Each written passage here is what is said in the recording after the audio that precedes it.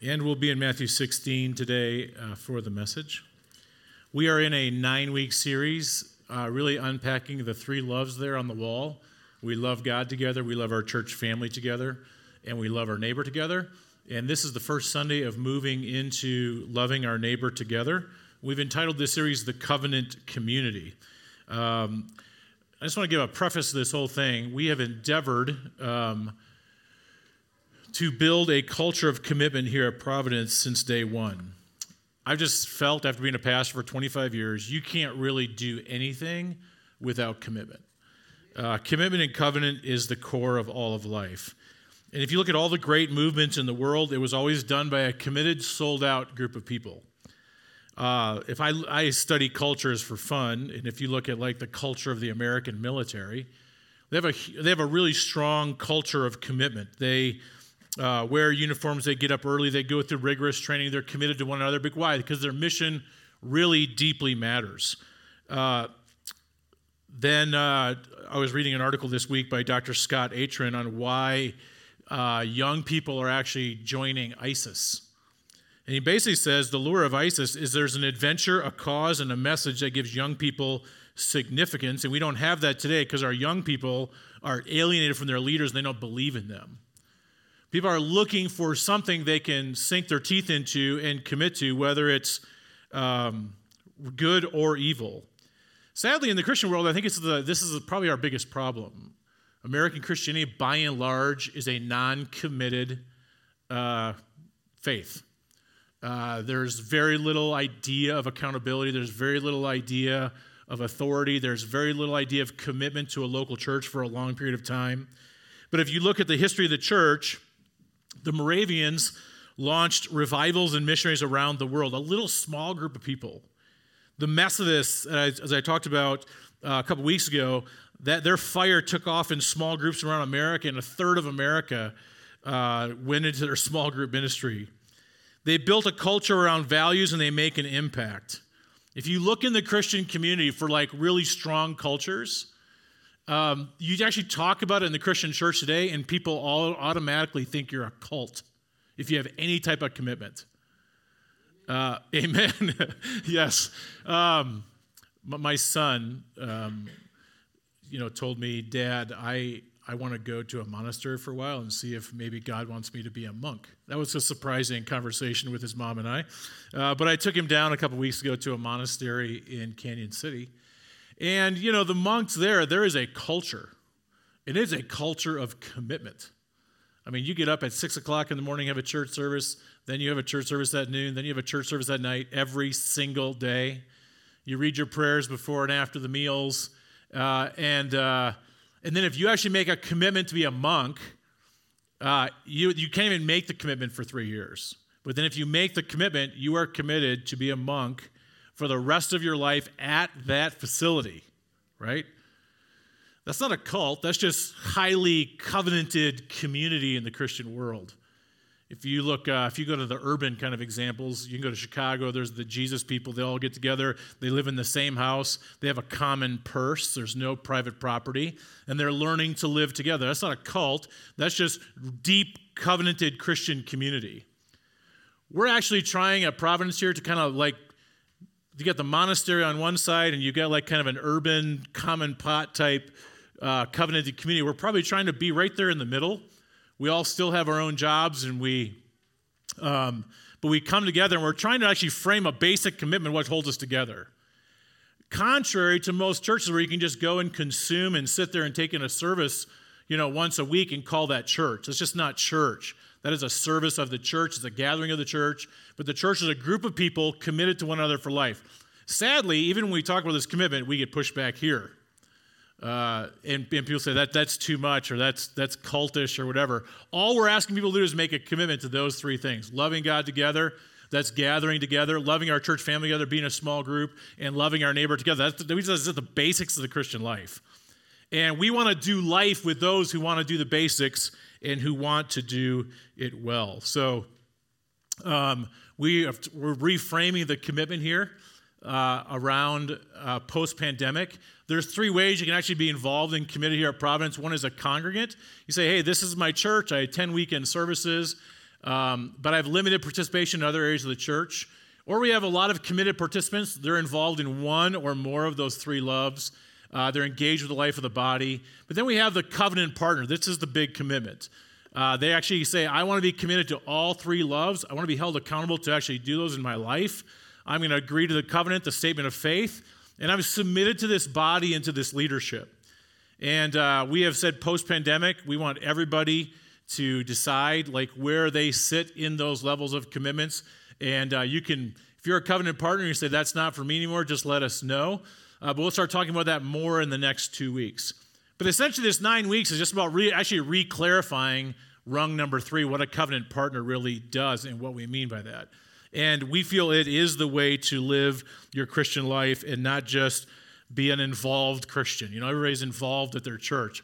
But I like how Lou Holtz talked about that. He goes, you're like the kamikaze pilot who flew 50 missions. You were involved, but you were never really committed, right? Kamikazes should not fly 50 missions. I didn't say be a kamikaze here, but I just want to make sure that's clear.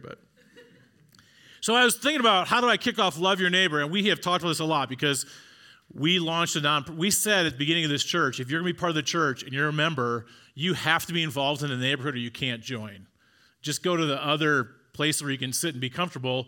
But if you're going to be here, we believe a small group of people can make an impact in loving our neighbor. And that is out of which then the cross-purpose ministry has grown, which now has over 1,000 neighbors have gotten out of poverty with that work, and now it's expanding in other places of the city. That happened, I think, because 15 years ago, we sat in a room like this and said, are we all committed to really loving our neighbor and not just doing tokenism charity, you know, serving turkey once a year or giving backpacks away? And so I think I'm still of this same belief 15 years later. You only need 50 people who are really committed to a mission to really change things. So as I think about what message to preach, I kept going back to this passage here, and it doesn't really talk about loving your neighbor. Because I think we have a problem before we get there, actually. Jesus says in verse 24, if anyone wants to come after me, he must deny himself and take up his cross and follow me. If you want to save your life, you'll lose it, but if you lose your life for my sake, you'll find it. One author I read said there are few words that Jesus ever spoke that are scarier than these here. When Jesus says, come dine with me, most of us say, yeah, Jesus, I'm going to come eat with you. When Jesus says, come do life with me, we want to go experience life with Jesus. When he says, come dance with me, we want to go experience joy with Jesus. When Jesus says, come die with me, take up your cross, almost all of us are just like Peter in what Rochelle read. Never, Lord. Don't do that, Jesus, when he says he's going to die. I like the parts of Jesus that I like, that reinforce my lifestyle, that leave me feeling spiritual without any cost. I can wear the cross as jewelry, but never bear it as a disciple. I can have life the way I want it and keep the self I have. But at Providence, I want to say, we do not want that life. We do not want that self. We want a better self than that. I was looking at this board game in the 1950s called Going to Jerusalem. 1955, okay?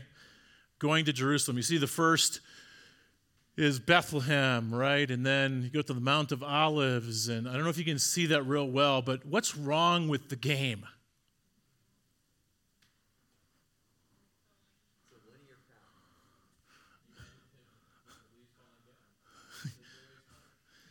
Yeah, and where's the cross? Right? It ends in the triumphal entry into Jerusalem. We are going to Jerusalem, and it's Hosanna, Hosanna, Hosanna. Folks, that was the triumph before death, right? I just think actually this is how the Christian church kind of views itself. We want to go to Jerusalem, but we don't want to go to Calvary. And Jesus says we need to flat out deny ourselves. Neighbors are not going to be loved. We are not going to abolish racism in this neighborhood unless we first say we're going to deny ourselves. What is he talking about when he says deny yourself? This is the natural, sinful, rebellious, unredeemed flesh. The Bible says in Ephesians 4, it is corrupted in accordance with the lust of deceit. So this is all the badness inside of me that says, don't take time off to go love your neighbor. Just chill, right? That's a lust of the flesh, right? The Bible says you have to deny this in yourself. This is instead of what's popular today is loving yourself. Right? The Bible never, ever says to love yourself. And I don't say that to say that I'm actually against what people are talking when they talk about loving yourself. The disciples of Jesus, you should have the best self-image of anybody in the world. You should view yourself. You should accept God's love for you. This idea where people say they have to forgive themselves, I think is fundamentally, they actually haven't accepted the forgiveness of God for what they've done in their life. I wrote this down in my study. You have to grapple with the worst version of yourself before you can feel good about becoming the best version of yourself. Everybody's talking about the best. I want to be the best version of myself. Or I have people that get caught up in sin and they're like, Pastor, I did this, but that wasn't me. No, that was you. That was your flesh. And you have to crucify that thing. Because just to say your split personality and say that's not me is not going to get you anywhere. But accept God's love for you. Accept his forgiveness. Accept how God made you and your family and your place in history. And also take care of yourself. If you say, I'm going to love myself, I'm going to take a Sabbath, that's biblical a way to take care of yourself, physically, emotionally, mentally. Sabbath your life. But I'm afraid that the love yourself movement has actually promoted this like selfie culture, where now we see narcissism on the rise and really a lack of true focus on others. 2 Timothy 3 verses 1 to 2 says, the bad times are coming in the last days. People will be in love with themselves. And this has permeated the church. Can I tell you, yourself that he's talking about here is a beast. I like that Johnny Cash song, The Beast in Me. We all have this beast in us, this unredeemed flesh. And the word here says you must deny it, to completely disown it, to utterly separate yourself from it. Learn to sabotage every plan that yourself presents to you. Sabotage that baby. The Bible says, mortify your flesh according to his deceitful lusts. I like how Ray Ortlund talked about it. He said, in your heart, it's really like a boardroom. And sitting on the boardroom of your life in this fancy room is the table of your heart. And there, sitting at the table, is your social self, your private self, your work self, your sexual self, your recreational self, your religious self, and others. And that committee is always arguing about what you should be doing in your life. They're constantly agitated and they're upset. They rarely come to unanimous decisions. So you have to decide then, when you decide to be a follower of Jesus and deny yourself, where do you want Jesus to sit in the boardroom? Ortlund says one way is invite him onto the committee and give him a vote. That's not Christianity. Because Jesus gets vetoed more often than not. The other way is you say to Jesus, hey, my life's not working. Can you come in and fire my board? Fire the boardroom. Everybody else goes and you hand yourself over to Jesus. He is your king and he will run your whole life. This is what's needed. We need to fire that flesh. C.S. Lewis often gives nice, comfy Christian quotes, but this one I read this week was a little different. Give me all. I don't want so much of your time and so much of your money and so much of your work. I want you. I have not come to torment your natural self, but to kill it. No half-hearted measures are any good. I don't want to cut off a branch here and a branch there. I want the whole tree down. I don't want to drill the tooth or crown it or stop it, but I want it out. Hand over the whole natural self, all the desires which you think are innocent as well as the ones you think are wicked, the whole outfit. I will give you a new self instead. In fact, I will give you myself, and my own will shall become yours. This is what denying yourself is all about. Take care of yourself, but deny that flesh. And then he says this, take up your cross. What was the cross? Within the church today, people often give this phrase, oh man, my mother-in-law is driving me crazy. That's just my cross to bear. You ever hear that? Or my knee is going out on me. It's my cross to bear. Or the Wi-Fi here is weak. It is my cross to bear. Can I remind you what the cross was? It was not symbolic of a burden that you carried. It only meant one thing, and that was death by the most painful and humiliating way possible. When he was saying this, everybody knew what he meant by cross, because a century earlier, Alexander Jannaeus crucified 800 Jewish rebels in Jerusalem. After the death of Herod the Great, 2,000 Jews were crucified by the Roman proconsul. It was estimated that perhaps during the lifetime of Christ alone, 30,000 people died on crosses. 30,000 in that small little country. I like how one pastor says, he goes, when he's talking about taking up your cross, it's a death march. So this gospel of health and wealth is actually heresy. The idea that there's he's the God of getting. He's this genie who gives you everything that you want and every whim at your disposal. The true gospel closes the door on health and wealth. It is not because you don't have enough faith to claim the blessings of God that your life is the way it is. This idea of taking up your cross puts a bullet into the health and wealth gospel. And folks, this is not a mere suggestion. He says in Matthew 10:38, if you do not take up the cross, you are not worthy of me. So in a world where success is the measure and justification of all things, Bonhoeffer says, the figure of him who is sentenced and crucified remains a stranger. Bonhoeffer's cost of discipleship was all about this. We have believed in cheap grace. We have the crown, but we don't have a theology for the cross. We have a theology of glory, but not a theology of suffering. Clarence Jordan, who wrote the Cotton Patch New Testament translation, and he found one of these interracial communities called Koinonia Farm in Georgia. Another pastor was giving him a tour of his brand new church. And he was pointing out the new pastor was to the rich imported pews and the luxurious decorations in the church. And as they stepped outside, it was getting dark outside. And he looked up and he goes, look at the cross on top of that steeple. He said, that cross alone cost us $10,000. And Jordan said to him, he goes, man, you got cheated. Times were when Christians could get those for free.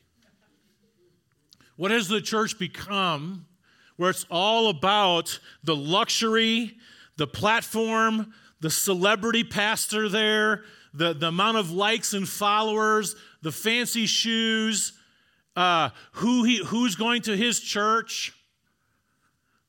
This is not the way of the gospel. So deny yourself, take up your cross, and he says, then follow me. And then he says, if you do that, you think you're going to lose your life, but you'll save it. This is the great exchange. And he goes, and what does it profit you if you gain the whole world and lose your own soul? The rhetorical question there is nothing. It doesn't profit you anything to gain the whole world and lose your own soul. And that is what's at stake here. The guy who owns Hobby Lobby, he wrote a book on generous giving, and he talked about most people think of their life like the Monopoly game. And as you start thinking about Monopoly, what a horrible game Monopoly actually is. You know, you walk around, whoever gets there first gets to buy the property. You try to get all the properties. You try to put the rents there. You try to hike up all the rents with hotels. And you want everybody else to go bankrupt. I mean, it's like the worst game possible when you think about how it treats human beings. And he's like, most people kind of live their lives that way. He goes, but the true way of the cross, the true way of giving, he says, your life is more like Uno or Crazy Eights. You want to get rid of all the cards first. You want to deploy every card you have, because at the end of the day, every card in your hand counts against you. Wouldn't it be great if we thought of our lives that way? Every ounce of energy we had left, every dollar in our pocket that we had when we died counts against us. We thought about Wall Street when it collapsed in 2008 because of toxic assets. That's when the loan instruments were no longer worth anything, and the more toxic assets that were on the bank's books is what caused the whole collapse. And I'm afraid that in the church, if we don't deny ourselves and take up our cross, we have a bunch of toxic assets that we're not using for the sake of the world. So when I say this, though, what does this actually mean for your Monday? What does deny yourself and take up your cross actually mean? I think you could take this, and I would put one category as what I'd call sin management. Deny yourself, take up your cross, quit looking at porn, right? Quit just sitting on Amazon all day and just buying all these things, being a consumer, right? Sin management, deny yourself, take up your cross. I think most Christian preaching is in this bucket of denying yourself means to manage your sin problems. There is an implication here for martyrdom, right? Deny yourself, take up your cross, and follow me. And he's actually getting ready to go to the cross. But there's probably nobody in this room who's facing the real prospect of martyrdom before they die. So how do you really, in this culture, deny yourself and take up your cross and follow Jesus? I want to make a case that being involved in loving your neighbor and in justice work is the best way as an American Christian to deny yourself and take up your cross in today's world.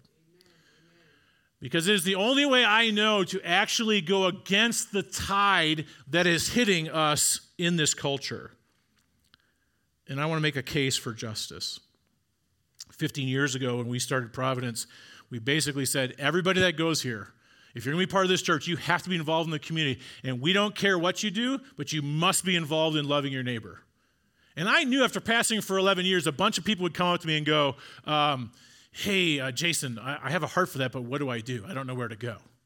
And I knew we'd have to create ministries. And so we just preached as hard as we could and said, go. And we were right across the street from the homeless park at Sonny Lawson. And a homeless person would come on in and they needed a place to stay. And we just stand up on Sunday morning and say, we need to give this guy a place to stay. Who's got money for down payment on rent? That's how we did church in the early days, right? And then we started ministries and we started seeing fatherless kids in the neighborhood. And so we started this ministry called Encompass. I've actually picked up the original flyer of Encompass from 2010. We called it our core program.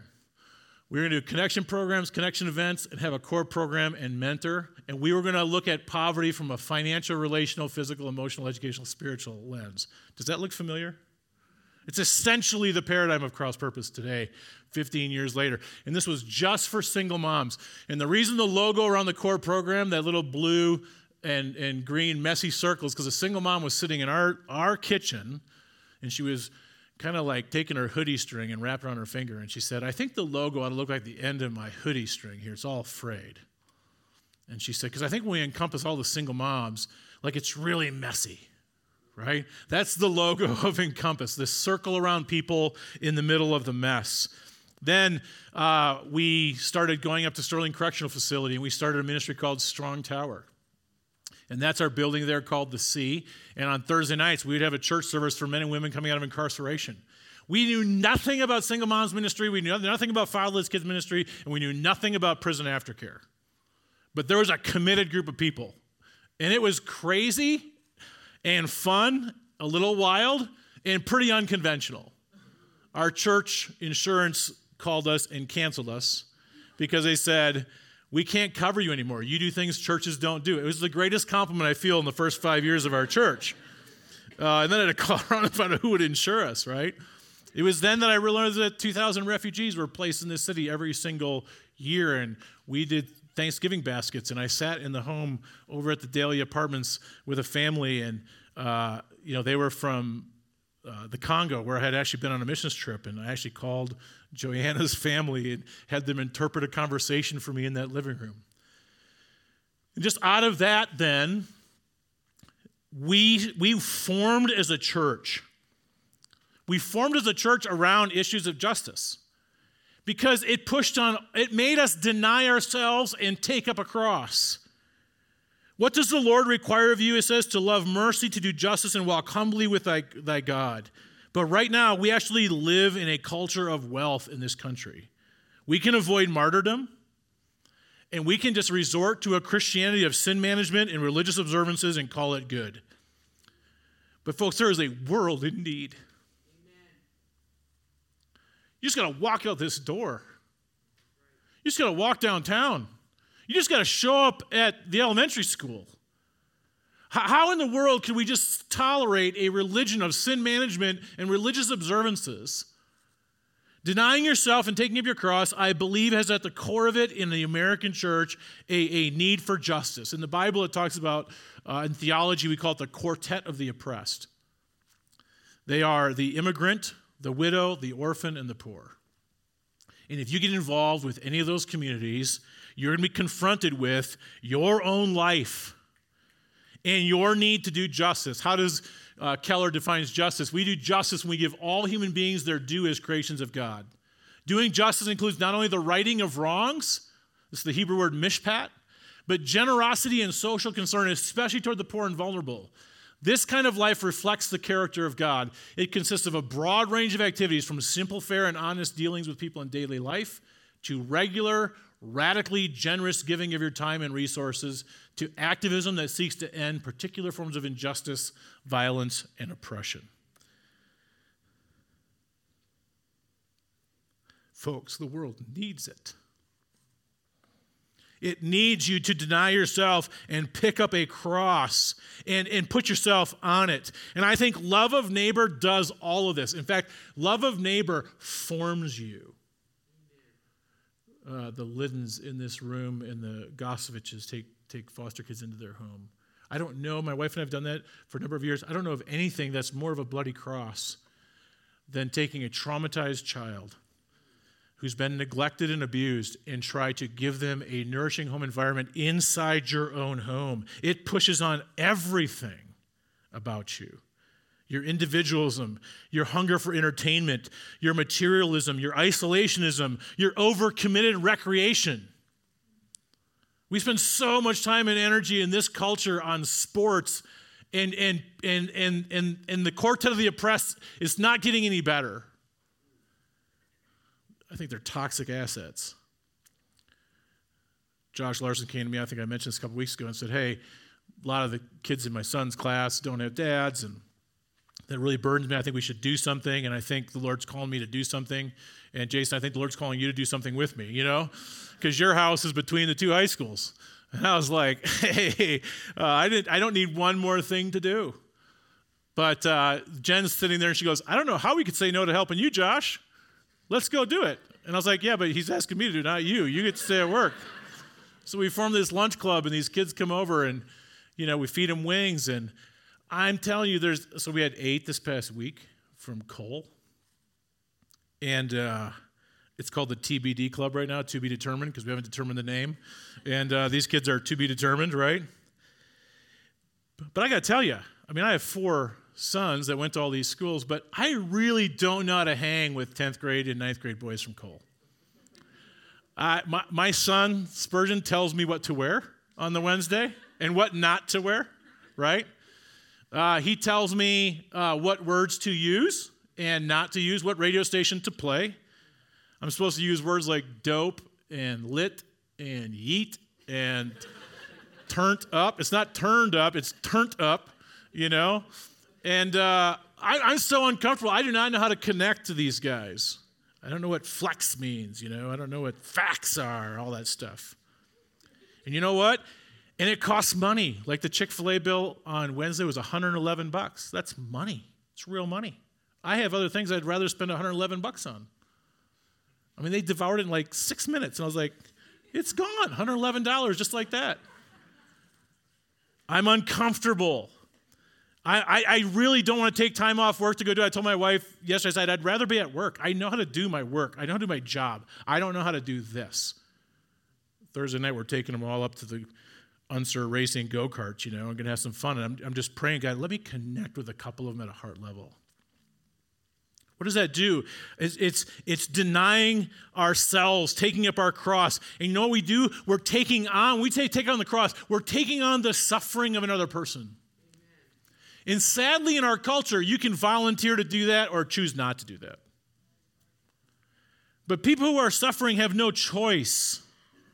I like that quote, the pinnacle, we put in the staff wing, the pinnacle of Christian leadership is to climb up on a bloody cross and take responsibility for the brokenness in your neighborhood. But we have lived such controlled lives that for us is risky. But I say if you do this and you push into justice, your Bible will make sense and it will heal the world. Why am I preaching on this? Because self-love is killing our neighbors. I regularly get told as a CEO of Cross Purpose that the ally commitment every Wednesday night for 6 months is really hard. And I just want to go, and how much time have you spent on the soccer field with your third grader? Right? I'm not against your kid playing soccer, but don't tell me 6 months of Wednesday nights is a really hard commitment. We're not going to change the systems of injustice and oppression by 6 months of Wednesday nights. That's just the gateway drug, folks. There are 73 or 85 million evangelical Christians in this world, in this country. If we just all took on the suffering of one person, foster kids, people in poverty, the incarcerated, the addicted, people in nursing homes, violent crimes, HIV, refugees, we would only need 73 million Christians. I say we still have 12 million that can make excuses, right? Just go take on the suffering of another person. I've yet to reconcile how the Christian church has responded to this pandemic. I'm just in grief over it. We spent all of our time debating masks and whether we were legally allowed to be gathered. People were dying. People needed help. People needed relationship. People needed conversation. But we just were worried about preserving ourselves and our way of life. At Providence, Covenant Partnership says we are committed to doing this and we're doing it together. And maybe it's not foster care for you. Maybe it's like Jenny Footle. She's started a nonprofit for sex trafficking to help victims. Yeah. And I could go on and on because honestly, the greatest joy of the last 15 years has been doing it with you guys. Because you have set some examples. I think of the Hydes, their home is a, what do you guys call that, the Park Hill Parish? Park Hill Parsonage, right? I always meet somebody else who's lived with the Hydes, and I'm like, that house must be endless, you know? Giving up the castle in American culture to love other people. I want no part of the Christian message which does not call me to be all in, that doesn't go to the redemptive edge, that plays it safe, that requires no sacrifice, that takes no money from me, that requires less of me than the best I have to give, when my duty is to bear a cross. Jesus did not call disciples to himself to make their lives easy and prosperous. He wants to make your life impactful.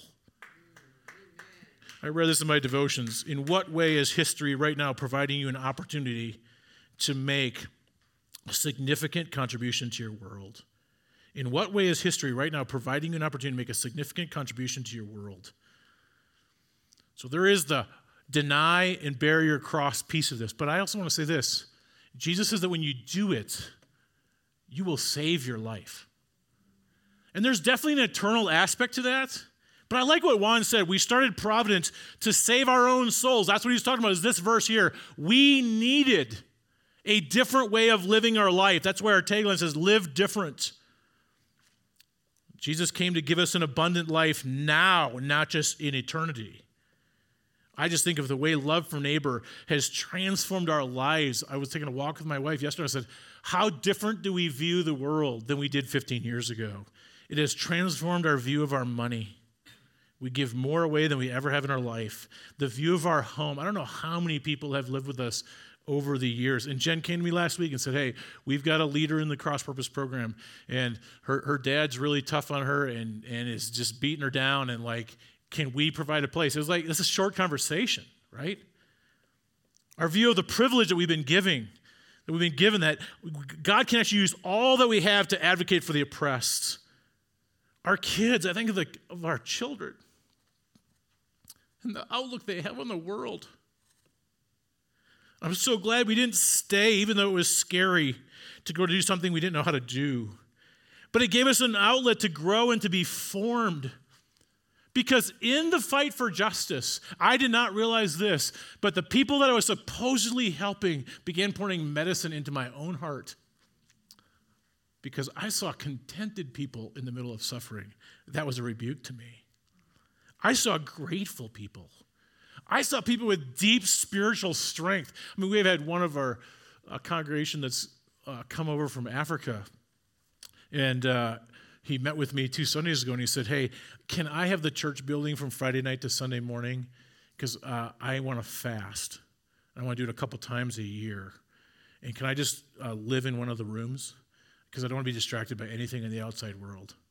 And I'm like, of course, right? But you know what I do when I get back in my truck? Oh, dear Lord, my spirituality sucks. You know, I haven't fasted that long in a long time. You know why? But look at this beautiful picture that the oppressed, the Bible says God has actually chosen the poor of this world to be rich in faith toward him, that we ought to sit at our feet and learn what it's like to be spiritually strong from them. So loving your neighbor isn't just about, I think people feel this is a checkbox in the church. Oh, we're going to go help somebody in need. This is our yearly service thing. No, it's actually your means of spiritual formation to be formed into the image of Jesus. It will push on everything in your life, these American values that are toxic to the faith. Justice work will do it. So Jesus says, carry your cross. I actually asked Hudson if he would take this cross. This cross was actually built by the Camerons back in the early days. We bought this building over on 30th and Franklin. And somebody thought our church building ought to have a cross in it, and so they built this cross, but then it was too big to put in the building, so it hung on the outside of the sea for 10 years, and then when we sold it, you can say it right there, you can hold it right there, yeah. When we sold it, this was laying in the back alley, and we lived like 4 houses down from the sea building, and I was like, man, I just can't let that cross go. So it's been sitting in our backyard now for the last 2.5 years. But I bring it here to give an illustration that that's not comfortable, right, Hud? Yep. Keep holding it. Don't let it touch the ground, okay? It's going to take a crucified church to bring a crucified Christ before the eyes of the world. People who will voluntarily take on suffering. This is where actually we get to know Christ the most. And when you are part of the church, this is the beauty of doing it together. The church is your safety net, right? The church is the group that we can do it together. We can share the load, right? We ought to be the riskiest people in the world in justice journeys. In the developed world with little to no persecution, we are free to radically love our neighbors. You're not going to be martyred for your faith, folks. So pick up another way to deny yourself and take up your cross. And actually at Providence, we have a beautiful nonprofit here, but we actually don't even care how you do it, just that you do it. And bring a couple of people along with you. I use this picture because it was Jesus himself who carried his cross up Golgotha. And I don't think any picture in the Bible goes to waste. But do you remember what happened on the pathway on the way to Calvary? What happened? He couldn't carry it. Jesus couldn't carry his cross.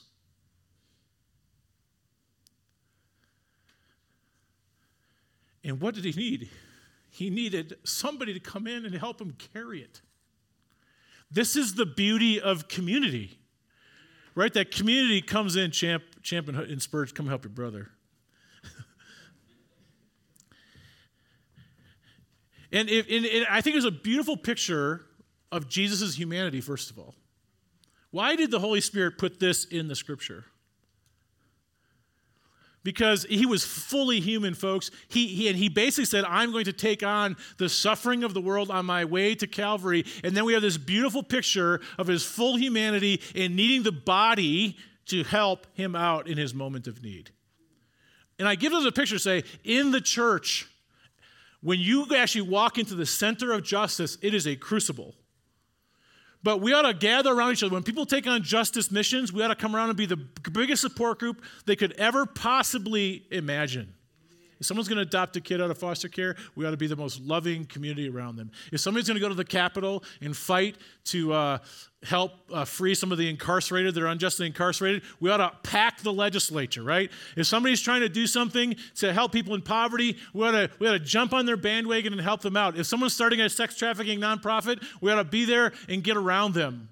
We want to start a recovery group here on Friday nights. Somebody ought to come around that team that's already volunteered and help with that. And Jesus didn't stop. He went all the way to the cross. This was the ultimate love of neighbor. You know, that last part of that passage is this. When Jesus comes in all of his glory, he will repay those. So we think about what would it be like to say, for the rest of my life, I'm not going to die with toxic assets. I'm getting rid of all my Uno cards. It's all out there. And that when Jesus comes back in all of his glory, he repays you for what you've done. But that's what faith is, right? Faith actually believes that's going to happen, and it gives me the energy even when somebody I cannot see. Francois de Fenelon, a 17th century priest, there was the Huguenot conflicts, and there was a struggling priest, and he wrote these words to them. He goes, in the middle of this conflict, you have the opportunity to experience difficult trials. Do not lose the slightest opportunity to embrace the cross. Learn to suffer with simplicity and a heart full of love. And if you do, you will not only be happy in spite of the cross, but because of it. Love is pleased to suffer for the well-beloved. The cross which conforms you into his image is a consoling bond of love between you and him. If you really want to know Jesus, you can go to Spotify and get a worship channel. That's good. You can actually come and you can pray. You can actually come and assemble with the people, and you can join a community group. But if you actually really want to actually take identity all the way, pick up a cross. And you will feel the bond of love between you and our Lord. We follow a man who went to the cross and said, deny yourself, take up your cross, and follow me. And in doing that, you will find life. The last 15 years have been a phenomenal journey. I wouldn't give up or I wouldn't change anything because I feel like I've been able to identify with my Lord, and I'm actually more burdened than I was 15 years ago. 15 years ago, I don't think I understood justice. I don't think I saw the oppressed. I said, now I've seen it, and I'm actually more burdened. I actually think the church can do more than it ever has, ever, right now. And if there's ever a time where the church needs to stand up, I think it's now. Let's pray. Dear Jesus, we thank you for the cross, which has redeemed us. And we thank you that you have actually given us a calling and a mission in life, that we don't just have to accumulate Monopoly cards and just take from this world. But Lord, you have given us a mission to give ourselves our energy to love our neighbor. And we do it, Lord, in your power. So, Lord, I just pray in this room. I pray that your Spirit would be calling people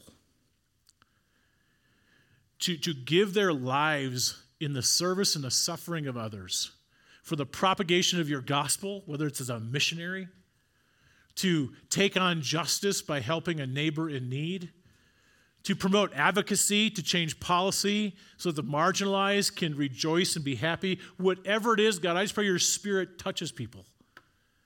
And that, Lord, out of this will be an explosion of people in our city who when the city looks at them, would say they look like Jesus. We want that for our lives. So strengthen our hands. We ask this in your name. Amen.